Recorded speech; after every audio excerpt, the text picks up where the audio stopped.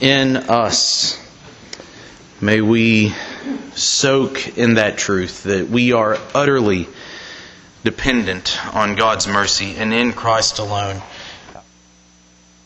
Found in Jesus' life and what He accomplished for us through His active obedience, an obedience that we could never measure up to. And so we rejoice in that glorious truth. What a wonderful, wonderful song that clearly demonstrates the gospel truth that there is nothing that we can do to save ourselves. And on that note, this evening we will be considering yet again this woman, Ruth, who despite her virtue, despite her goodness, despite her willingness to do whatever it took to preserve the life of her and her mother-in-law, she could not on her own secure the very thing that she needed most, and that is redemption. To be redeemed out of her widowhood, out of her destitution, out of her barrenness, out of her alienness from being a Moabite. She needed to be redeemed. She could not accomplish that in and of herself. It was not in her, nor is our salvation in us. So I would ask you this evening to turn with me to Ruth chapter 3. Ruth chapter 3. We'll be reading verses 1 through 18, and I would ask you this evening that if you are able to please stand together in honor of the reading of the Word of God. Ruth chapter 3, beginning in verse 1, we read, "Then Naomi, her mother-in-law, said to her, 'My daughter, shall I not seek security for you, that it may be well with you? Now Boaz, whose young women you were with, is he not our relative? In fact, he is winnowing barley tonight at the threshing floor. Therefore, wash yourself and anoint yourself. Put on your best garment and go down to the threshing floor. But do not make yourself known to the man until he has finished eating and drinking. Then it shall be when he lies down that you shall notice the place where he lies. And you shall go in, uncover his feet, and lie down. And he will tell you what you should do.' And she said to her, 'All that you say to me, I will do.' So she went down to the threshing floor and did according to all that her mother-in-law instructed her. And after Boaz had eaten and drunk, and his heart was cheerful, he went to lie down at the end of the heap of grain. And she came softly, uncovered his feet, and lay down. Now it happened at midnight that the man was startled and turned himself, and there a woman was lying at his feet. And he said, 'Who are you?' So she answered, 'I am Ruth, your maidservant. Take your maidservant under your wing, for you are a close relative.' Then he said, 'Blessed are you of the Lord, my daughter, for you have shown more kindness at the end than at the beginning, and that you did not go after young men, whether rich or poor. And now, my daughter, do not fear. I will do for you all that you request, for all the people of my town know that you are a virtuous woman. Now it is true, I am a close relative. However, there is a relative closer than I.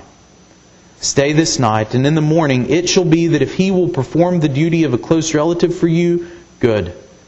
Let him do it. But if he does not want to perform the duty for you, then I will perform the duty for you. As the Lord lives, lie down until morning.' So she lay at his feet until morning, and she arose before one could recognize another. Then he said, 'Do not let it be known that the woman came to the threshing floor.' And he said, 'Bring the shawl that is on you, and hold it.'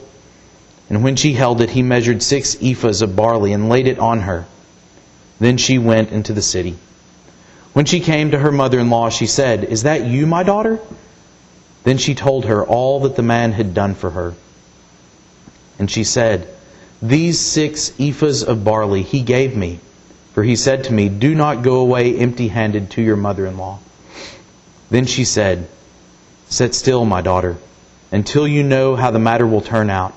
For the man will not rest until he has concluded the matter this day. You may be seated. And let's once again turn together to the Lord in prayer. O God, we are humbled this evening by your great mercy that is poured out to us in Christ.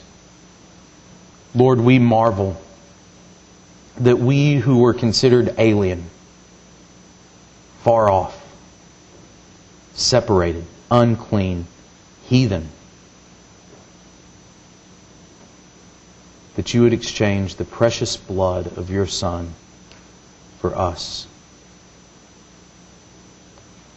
O Lord, your grace is unsearchable. Tonight, as we consider your word, help us to catch just a glimpse of it. Help us to see in this story of your law working out for the good of your people. Let us see how you intend to preserve and protect and care for those that love you and those whom you love.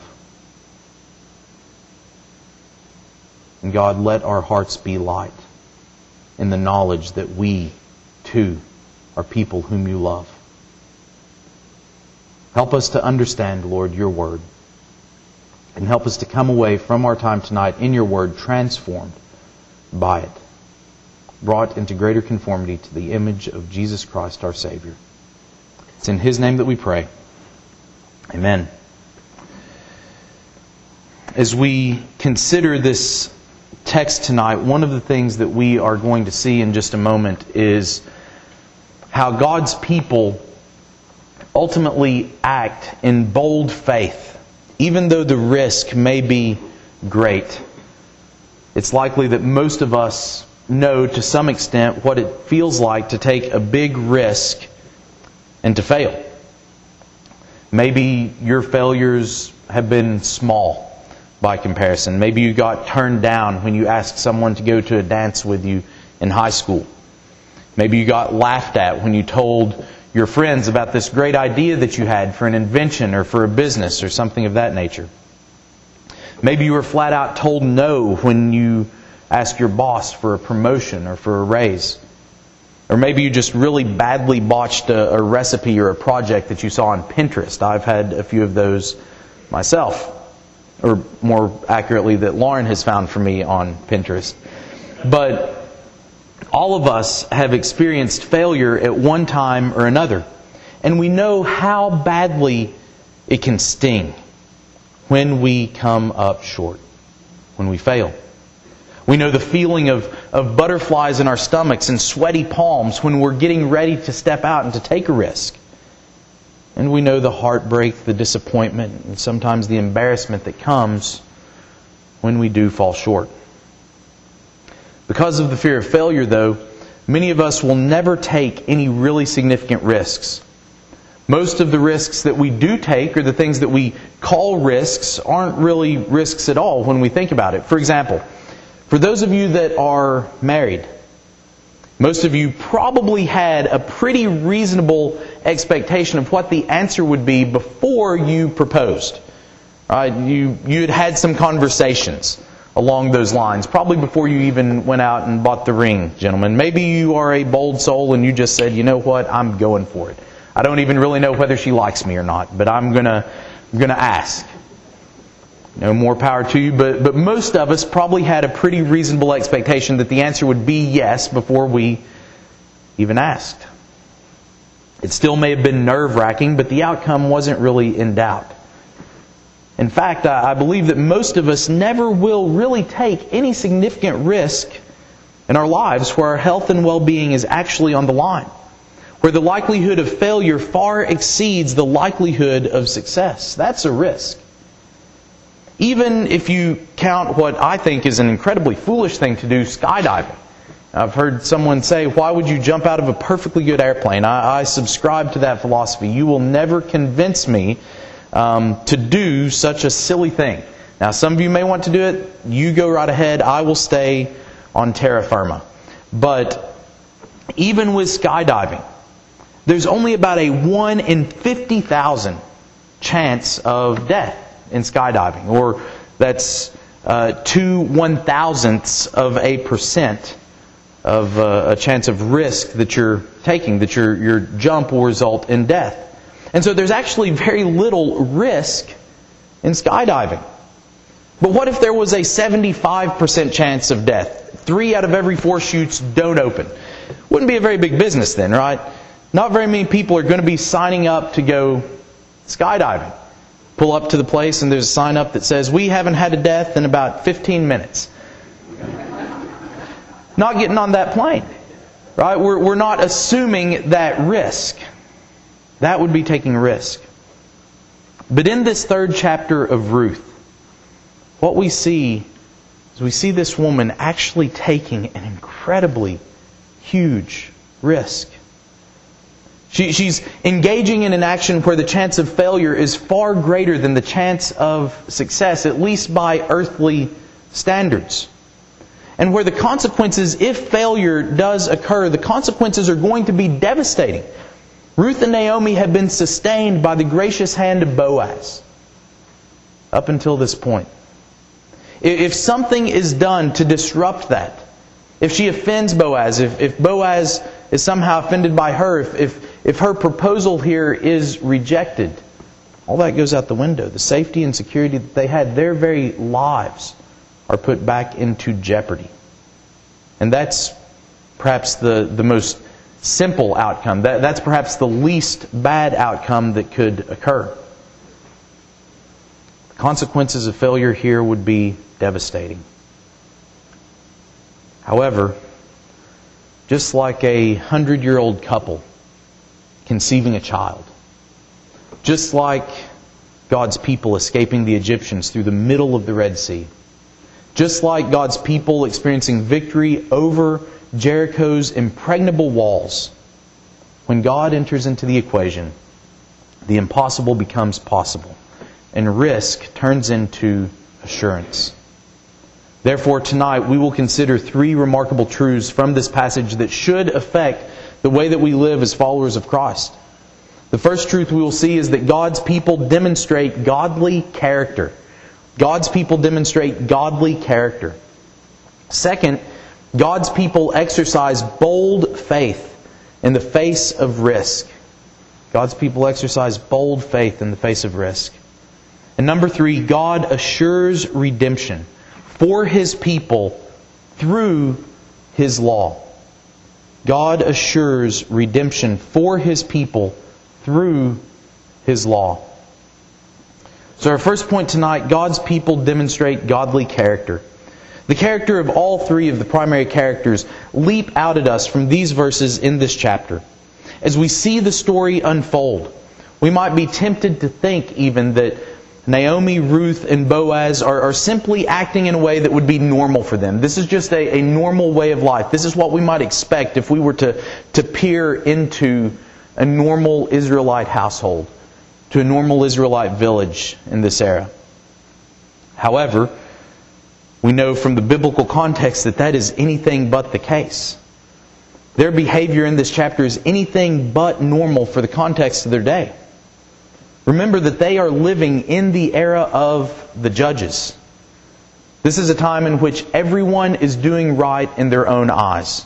So lest we get kind of transported out of the context by the sweeping language, the grand display of grace and mercy that's bestowed here in Ruth, lest we get sidetracked from the context, let's remember this is taking place during the same time period that you have people like Samson roaming around, preying on women like Ruth.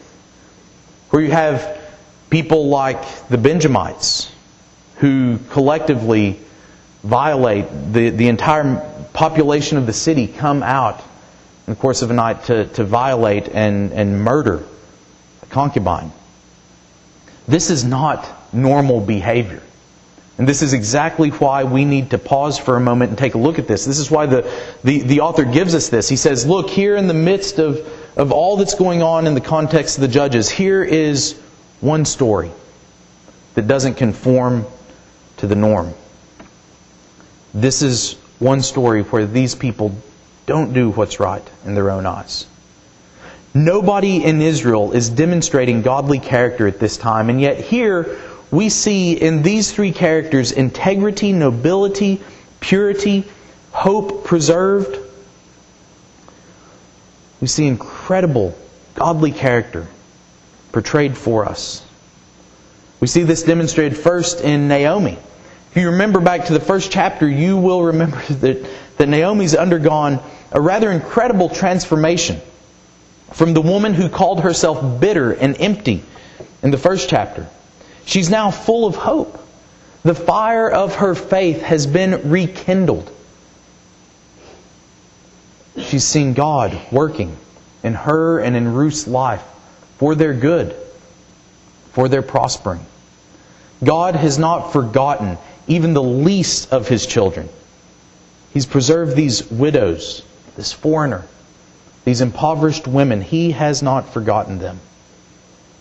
And so therefore she concocts a scheme here that will fling her and her daughter-in-law into the benevolent arms of the Lord. She realizes that is their only hope.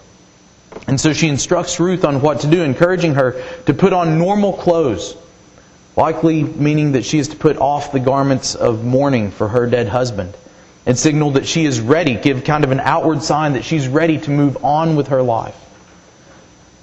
Naomi trusts in God's providence and in the character of Boaz that she has observed vicariously through Ruth, bringing home these bundles of grain day in and day out from working in his fields. But most importantly, what we see in Naomi is that her focus is no longer on herself. Instead, we're told that she is acting in the best interest here of Ruth. In the first chapter, Naomi was incredibly self-centered. She'd focused on all that she had lost, and all the ways that God had betrayed her confidence, and all that had been taken away from her, and what she could no longer have, what she could no longer look forward to, how empty, how bitter she was. But now she says, Ruth, let me act in your best interest. Let the focus be off of me for a minute, and let me think about how I can protect and preserve you.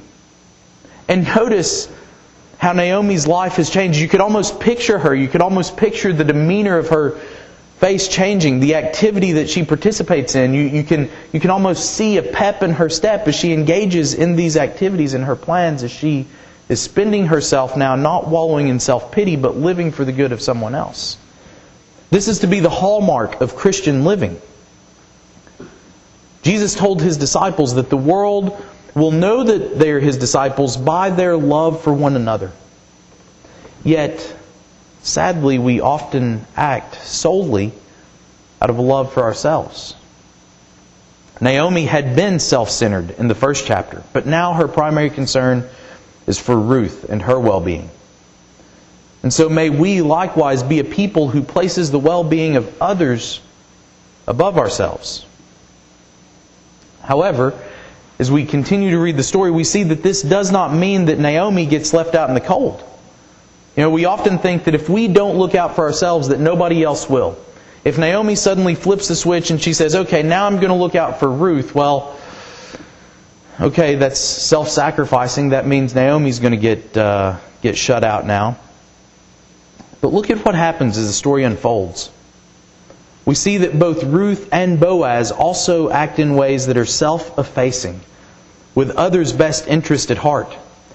So that when Ruth returns to Naomi, Boaz has ensured that she returns with 6 more measures of grain for her and Naomi. So Naomi does not remain empty. So Naomi will too be blessed.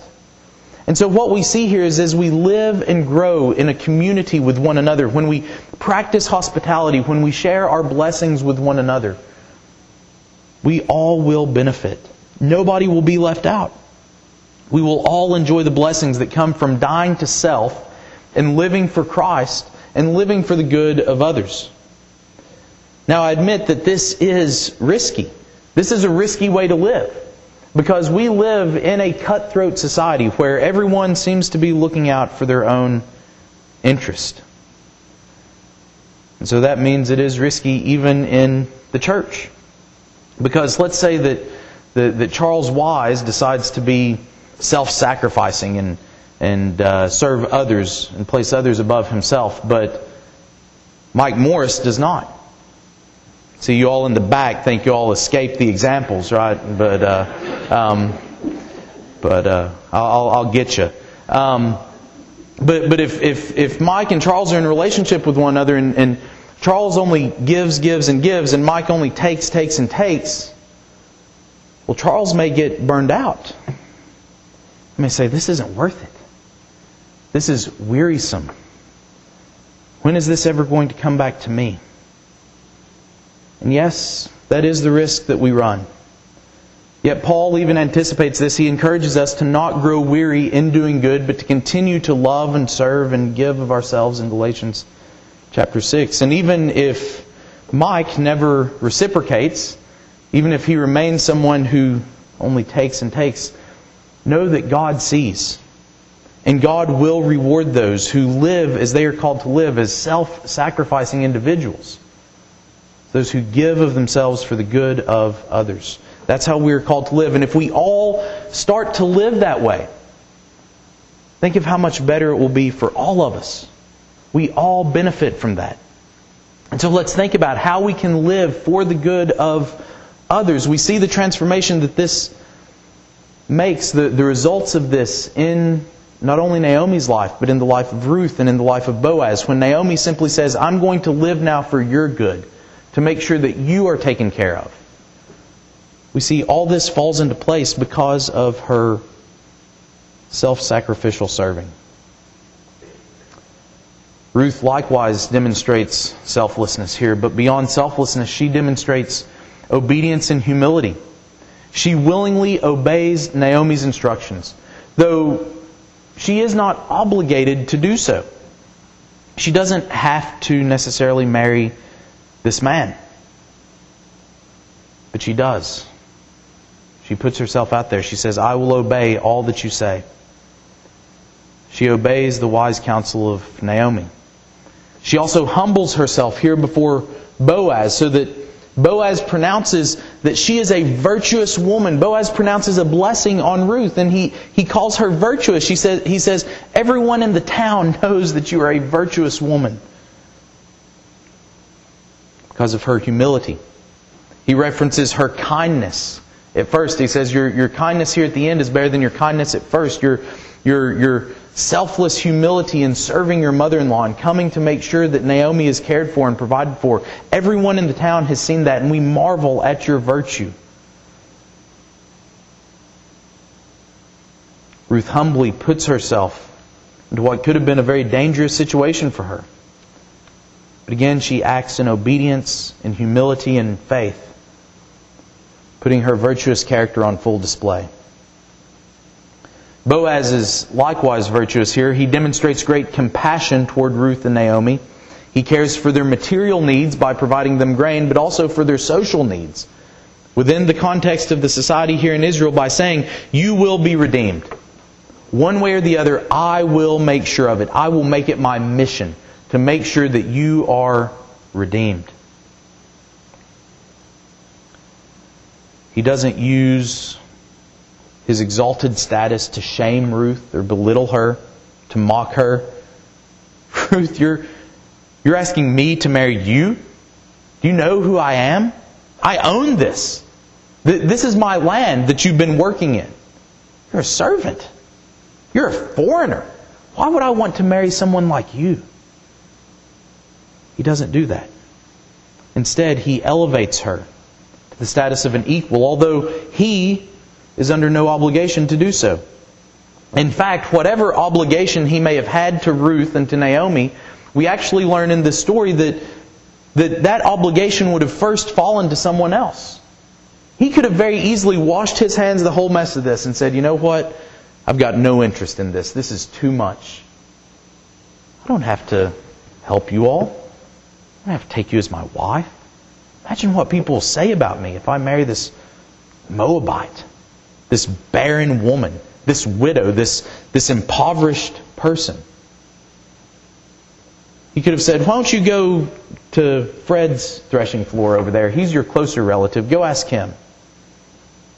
But no, Boaz says, "I will take care of this. I will make sure, whatever happens, your redemption is covered. Furthermore, we see that Boaz here is honest. Even though he obviously desires this marriage with Ruth, he tells her of another nearer relative that would have first right at redemption. And so he puts his own happiness at risk for the sake of his integrity. His honesty is also displayed in his refusal to take advantage of Ruth here. She is obviously in a compromised position on the threshing floor at night, alone with a man. He could have easily taken advantage of her. But he is a man of integrity. At a time when men like Samson, like Jephthah, roamed the land, Boaz is a refreshing picture of righteousness. Men today, we have far too many Samsons in the land and not enough Boazes. We have far too many self-servers and not enough selfless sacrificers. How would you behave if you could do whatever you wanted to do with no consequences? If no one would know. If no one would find out. And even if someone found out, you could easily pin the blame on someone else. The situation that Boaz finds himself in here. Here's a woman at his feet in the middle of the night. How would you behave if you were to wake up and find yourself in that situation? What would you do? Boaz, thankfully, is a man of integrity, a man of honesty. And so we see here in these individuals' lives selflessness, hopefulness, obedience, humility, compassion, honesty. These character traits define the individuals in this story, and they should define us as well. At a time when everyone is doing what is right in their own eyes, acting with integrity will serve as a signal to the world that you belong to Christ. That you bear His mark upon your life.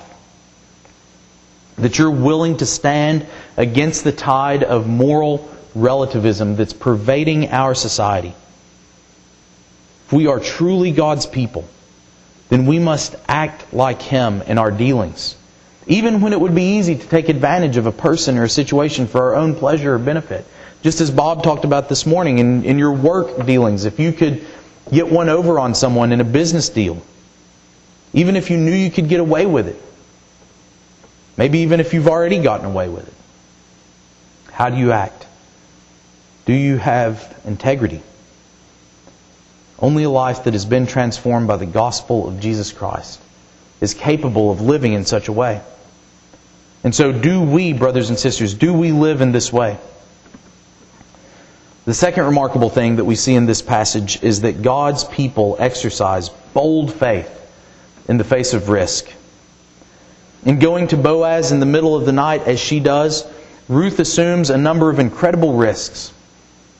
The chances of failure in this situation are astronomical. In fact, there is really no earthly reason why this mission should have succeeded. Demonstrating once again that God is front and center, working out His redemption for His people. Now, we've already alluded to some of these things, but let me just go through a rundown of all that could have gone wrong with this scene. Of all the different ways that this could have unfolded.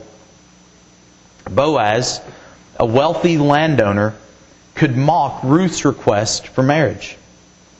Boaz could charge Ruth with perhaps failing in her family responsibilities and brand her as an adulteress, since she's still technically considered to be Mahlon's wife. Boaz could have taken advantage of her, alone in the dark, isolated from any witnesses. He could accuse her, perhaps even if he doesn't take advantage of her, he could accuse her of prostitution by somehow interpreting her actions as a sexual overture. He could shoo her away and humiliate her, since he is a virtuous man. Furthermore, the notion that this marriage would even be desirable to Boaz is nearly ridiculous. Ruth, again, was a foreigner. She was a Moabitess. At that, a people group excluded from joining the assembly of God's people. She was impoverished. She was widowed. And she was undoubtedly considered to be barren because she hadn't produced any offspring for Mahlon.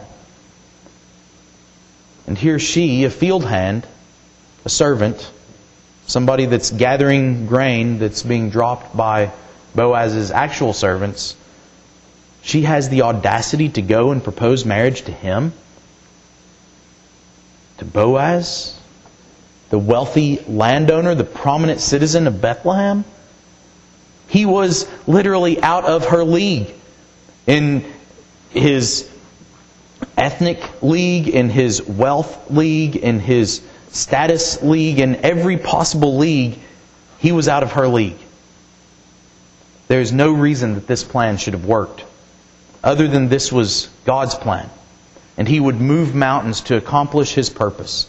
Just as He caused Sarah to conceive in her old age, just as He caused the Red Sea to part, just as He caused the walls of Jericho to fall down, He made Boaz's heart receptive to Ruth's proposal. As Christians today, we are similarly called to exercise bold faith. Now, we're not necessarily called to go and uncover a man's feet in the middle of the night at the threshing floor. As a matter of fact, young ladies, I would not recommend this as a way of procuring a husband. But we are called to exercise bold faith, even in the face of certain failure. Think about the very act of coming to faith in Christ. What more ridiculous thing is there than to cast our hopes, our lives, our eternal security on the hope that the sovereign King of the universe would die for us? The notion itself is preposterous. There's no reason for Him to do such a thing, to accept our humble plea of repentance, to accept our faith. And even that, we're told, is a gift from God Himself, according to Ephesians 2:8. The act of coming to faith in Christ requires a faith that we do not naturally possess on our own. God has to give it to us. What a miraculous thing it is when any person comes to know the Lord. Beyond that, Jesus says that even if we possess a minuscule amount of faith, the size of a mustard seed, that we can move mountains. Can do remarkable things. Why is that? It's not because we somehow have incredible power within us. It's not that we can wield our faith like a magic wand. It's that the same God that fed His people with bread from heaven, the same God who shook the earth from Sinai, the same God that brought water from a rock, the same God that's working and active in our lives today. He will do all this and more for us if we will but have faith. Yet often our fear of failure overwhelms our faith. And so we do not have because we do not ask. We do not have the faith to ask. We cower, never taking any risks because we do not believe that our God is big enough to answer our prayers or accomplish His purposes. And I'm not talking about here jumping out of an airplane.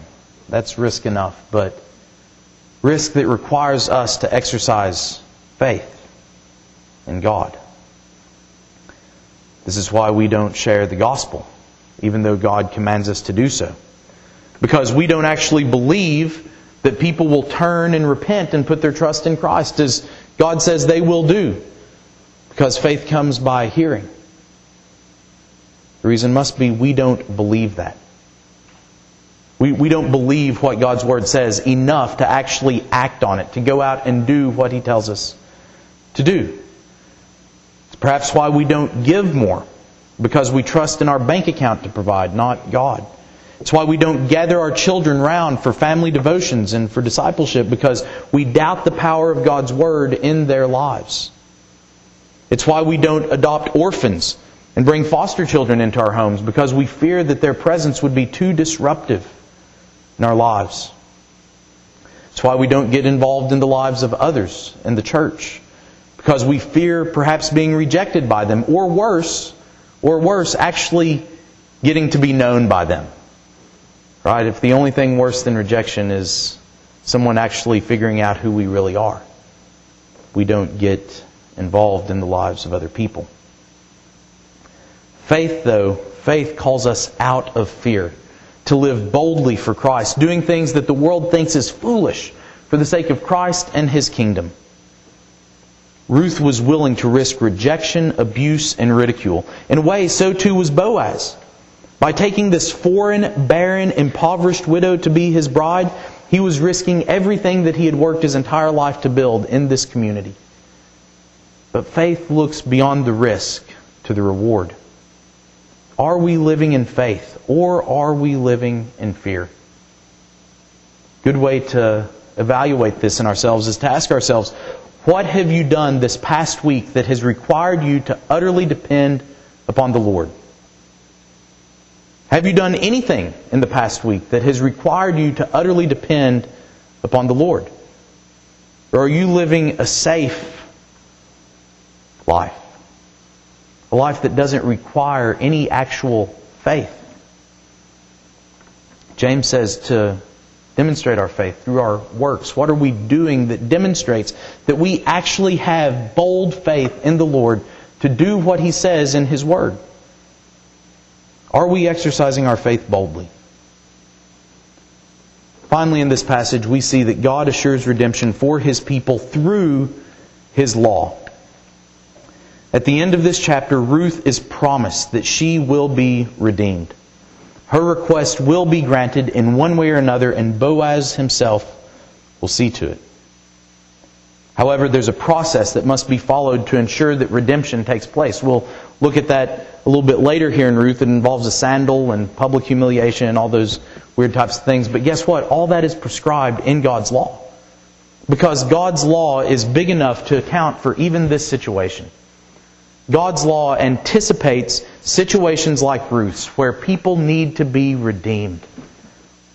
And His law ensures that it will take place. Ruth is appealing in this situation to the principle of the kinsman redeemer that God had established to ensure that His people would always be taken care of. Even if their husband died, even if they had no offspring, even if they were sold into slavery, even if they were murdered, this kinsman redeemer was to step up in each of those situations. And so Ruth is appealing to God's law. It's remarkable. She, a Moabitess, is actually applying God's law to herself. She's appealing to Boaz, saying, Boaz, you enact this law on my behalf. A foreigner, a Moabite. She appeals to the law. And Boaz, in telling Ruth that there is a nearer kinsman, is making sure that the law is going to be strictly followed with all propriety, so that there could be no accusation made of him taking shortcuts in this situation. Nobody's going to be able to say, oh yeah, well Boaz, he just, he was interested in Ruth, and so he just stepped out here and took her for his wife. No, he's making sure that the letter of the law is followed, that if somebody else has a right to claim her and a right to redeem her, that they are afforded that opportunity. Furthermore, we see in this other instances of law keeping, Boaz seeks to avoid even the appearance of evil, even though there is no sexual misconduct that takes place here. He takes care to make sure that Ruth's reputation is preserved by telling her to get up and leave at dawn before anyone can recognize, telling her not to let anyone know that there's a woman here at the threshing floor. He preserves her reputation, but he also preserves her safety. You see, he doesn't tell her going back home to Naomi, and there's good reason for that. Remember, we are in the time of Judges. In Judges chapter 19, there was a woman who was caught out after dark, and it did not go well for her. Boaz knows the society that he lives in. He knows that Ruth, as we saw in chapter 2, had already been somehow insulted in the fields by the working men. And so he makes sure that she is taken care of. He doesn't send her away immediately, but tells her to wait until the dawn. And then he sends her home with ample food so that her and Naomi can be filled. It's because of this strict adherence to the law, though. It's because of Boaz's scruples to make sure that the law is followed that Ruth and Naomi can actually have assurance of redemption. It's the only reason they can actually be reasonably sure that he's going to follow through. We see at the end of this story, Naomi tells Ruth, you just sit still and wait, because he's going to take care of his business here. You wait and see what he does. He won't let this matter go, because she knows that he's going to follow the law. Now I think this understanding of God assuring redemption through the Old Testament laws is contrary to what many people think about the Old Testament law. Most people believe that the law was an onerous burden that oppressed God's people. And indeed, it was impossible for any human to keep it fully. But that does not mean it was not good. God's law was good. Go back and read Psalm 119. It is a lengthy poem that's dedicated to God's law, to its goodness. If God's people had actually followed God's law as He intended, well, then stories like the redemption of Ruth would have been commonplace in Israel. This is what should have been the norm. We're given a glimpse here in the middle of the Old Testament, in the middle of all the debauchery and corruption that's taking place in the time of Judges. We're shown, here's what it should have looked like. Here's what adherence to the law actually produces. But instead, what we read about in Judges was common, was the norm. People doing what was right in their own eyes. And so stories like Ruth's proved to be the exception. But folks, look at how good and glorious this is. This book, it captivates our hearts because it is good. It's not the romance of the story. It's the fact that these people are behaving righteously toward one another and before God. They're doing what the law expects of them. Look at how God provides for His people abundantly, more than they should ever expect, through the law. And this is no drudgery for Boaz. He finds inexpressible joy and delight at the prospect of a marriage to Ruth. Ruth will herself be ingratiated into the covenant community through the stipulations of the law. When God's law is kept, His people flourish and prosper. It is there for their good and for ours. Because you see, just as Ruth was assured redemption through the keeping of the law, it is only by the keeping of the law that we can be assured of redemption. Let me say that again, because that's going to sound weird. It is only by the keeping of the law that we can be assured of redemption. But it is not in our keeping of the law that we are assured redemption, but Christ's. It's in His keeping of the law that we can be assured of redemption. Jesus stated in Matthew 5:17 that He had not come to abolish the law. It says, heaven and earth will pass away, my law will not pass away. But I've come to fulfill it. I've come to keep it for you, because you can't. This is the good news of Christ's advent, that He has come to do what we could not do, to keep the law perfectly. See, God's law is no less binding. The difference is today that Christ has already fulfilled it for us. He's already maintained all the stipulations. Keeping the Sabbath, yeah, He did that. We don't have to. Not murdering, not lusting, not hating your brother. He did that for us. He has fulfilled it. He has satisfied it. It's through His active obedience, His keeping of the law, His bestowing of that righteousness onto us, that we can be forgiven for breaking the law. That's what we just sang earlier, not in me. Through Christ's life, through His righteousness, I can have life. The law did not simply just poof out of existence, out of effectiveness. No, its demands have simply been satisfied in Christ Jesus. So therefore, just as Naomi instructed Ruth to trust in Boaz's actions to fulfill the law, so too we must trust in Christ's fulfilling the law for us. There is nothing that Ruth could do to redeem herself. And there is nothing that we can do to redeem ourselves. Because we can't keep the law. We've already broken it 1,000,000 times over. The only thing we can do is to boldly and in faith cast our case before Christ. Lay our cause at His feet and plead His blood on our lives. Trusting in His perfect work to satisfy the law's demands and to purchase the redemption that we so desperately need. You see, we too are foreigners. We too are alienated from the commonwealth of Christ. We are destitute. We are barren of any ability to produce righteousness within ourselves. It's only by the compassion of Christ that we are redeemed. This is the story of Ruth 3. The redemption that's assured by the law. By keeping the law. When the law is kept, redemption is purchased. Jesus has kept the law for us that we could not keep, so He could purchase our redemption. If you have not yet trusted in His keeping of the law on our behalf, in His accomplishing for us what we could never accomplish for ourselves, then let us cast ourselves on His tender mercy. Stop thinking that maybe I'll be good enough. No, you won't. You're not, and you never will be. But He is. He has kept the law for us so that He can redeem us. If we have trusted, if we have cast ourselves on His tender mercy, then let us continue to exhibit godly character as people of God.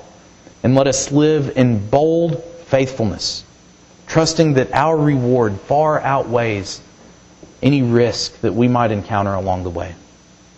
Let's pray together.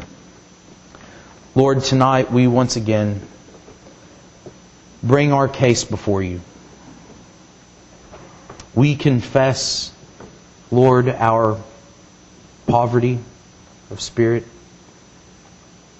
We confess, Lord, that we at one time were Your enemies, separated from You, foreign, alienated. We confess, O God, that our sin has broken every one of Your commands. And yet, O Lord, it is not ultimately our ability to keep Your commands that we must look to, but Christ's. And so, Lord, we thank You tonight. We praise You for Christ's active obedience, for His keeping of the law that we could not keep, for His fulfilling of that which had never been met. We see just a brief picture here of what it looks like when people actually keep Your word and follow Your law. How it can result in such good for their lives. Lord, we know that all the sin and shame and brokenness in this world is a result of people failing to keep Your law. People failing to adhere to Your word. And so I pray, Lord, that You would conform our lives to Your word so that we might live in accordance to it. So that we might live as people who have been transformed by it. So that we might honor You, our Father. Lord, help us to live in bold faith, knowing that You are a God of the miraculous. That You do not cease to do wonders. In bringing even one sinner to repentance, Lord, You perform a miracle equal to creation of all that is. Because You have brought a soul from death to life and clothed them in the righteousness of Christ. Lord, let us not take that righteousness for granted. May we walk in it daily.